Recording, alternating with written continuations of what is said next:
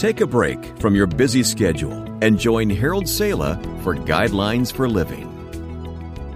A lad was walking down the street with his mother when a gust of wind carried some trash across their pathway, blowing several large bills across his feet. Snatching up the money, he cried out, "Look, Mother, see what I found! I'm rich!" He jammed the money into his pocket.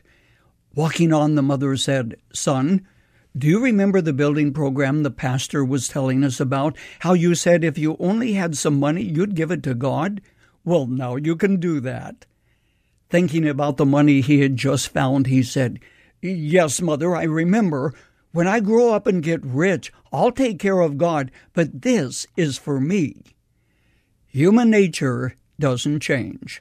And being what it is, self is almost always served first. Do you happen to remember the incident involving David, who was a refugee from King Saul who was seeking to take his life? One day David remarked how good it would be to have a drink of water from the old well at Bethlehem where he had grown up. 3 of his loyal men, hearing what he said, though, put their lives at risk and stole through the enemy lines, going to the well, and they brought back a jug of pure, clear water for David. But David, so touched by their act of heroism and bravery, said it was too sacred to drink. He poured it out as an offering, giving it to the Lord. Only that which costs is really valuable. Question: have you ever given until it hurt? Have you ever given to a poor family and missed a meal yourself? Because of your love and compassion, have you ever given so much that someone else might have something that you actually suffered? I'm thinking of the time I spoke in a squatters area in Manila, Philippines. At the end of the meeting, a house girl came up and said, "Here's something for your work." Opening the gift later, which is the cultural practice, I found a tiny bar of hand soap and a package making about 1 cup of instant soup. At first I thought, is this a joke? And then I realized that was the kind of a gift she would give to a close friend. Having practically nothing, her gift was significant.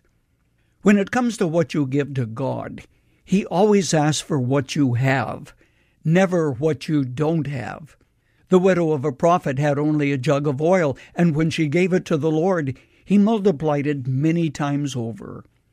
David had only a lad's slingshot in his hand, but God used that to bring down the giant Goliath. When Moses stood before God in the desert, God asked the question, "Moses, what do you have in your hand?"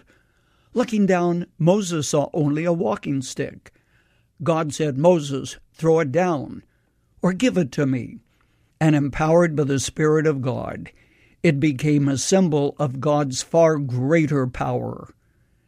Jesus took a boy's lunch, all he had, blessed it, and fed a multitude of people. Most of us are like the little boy with the windfall of money which had just come his way. We're hesitant to say, "Here, Lord, take this, use it as you see fit." But when you surrender what you have to the Lord, He who is debtor to no one takes note and blesses those who acknowledge that what they have is a gift from God. Try saying, "I'm yours, Lord. Take me, use me. I'm yours to command." Then see what happens.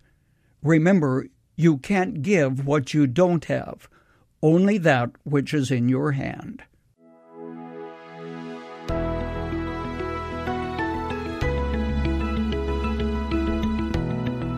You've just heard Guidelines for Living. For more practical and inspirational messages, visit guidelines.org. If you find our devotionals helpful and would like to share them with others, consider supporting our ministry with a donation. Again, that's guidelines.org.